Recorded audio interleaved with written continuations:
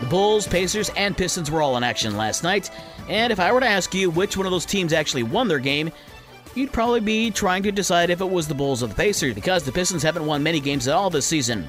Well, it was Detroit that came out with a win on Wednesday. Saddiq Bey scored 31 points, and Bojan Bogdanovic had 27 to give the Pistons a 135-118 win over the Minnesota Timberwolves. 4 other players from Detroit were in double digits. Detroit was down 10-0 just 3 minutes into the game before coming back to win. In the nation's capital, Washington's Kyle Kuzma hit the game-winning three-pointer with 5.7 seconds left to give the Wizards a 197 win over the Bulls.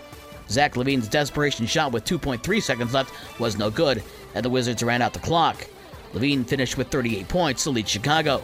DeMar DeRozan missed the game with a strained right quad. Jalen Brunson had 34 points as the New York Knicks beat Indiana 119-113 at the world's most famous arena. Buddy Hield had 31 to lead the Pacers. We have college basketball coming up tonight. Michigan is on the road at Iowa for a 7 o'clock tip-off. The pregame show on News Talk Sports 94.9 WSJM is at 6:30.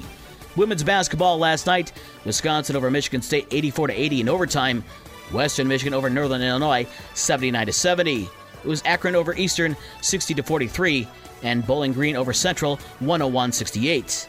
Tonight, Wake Forest is at number 7 Notre Dame at 7 o'clock. Tonight in the NHL, an Original 6 matchup in Hockeytown, USA, as the Red Wings host Toronto. Face-off is at 7 o'clock from Little Caesars Arena. Blackhawks, after the win on Sunday, will host the defending Stanley Cup champion Colorado Avalanche at 8:30. The Detroit Tigers announced that they're making Comerica Park a little more hitter-friendly. The team announced that they're lowering the outfield fences down to 7 feet around the now 23-year-old ballpark. The wall in center field is being moved in 10 feet to 412 feet, still the second longest in baseball. The Tigers hit just 110 home runs last year, the fewest in baseball.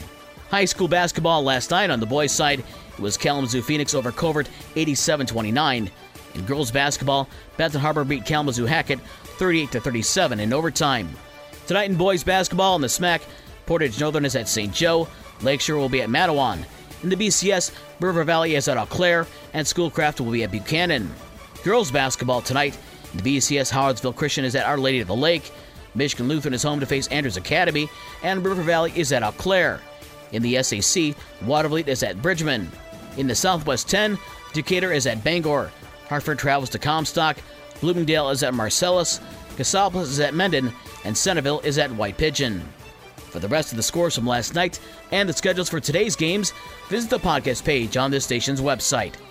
With your morning sports for Thursday, January 12th, I'm Dave Wolf.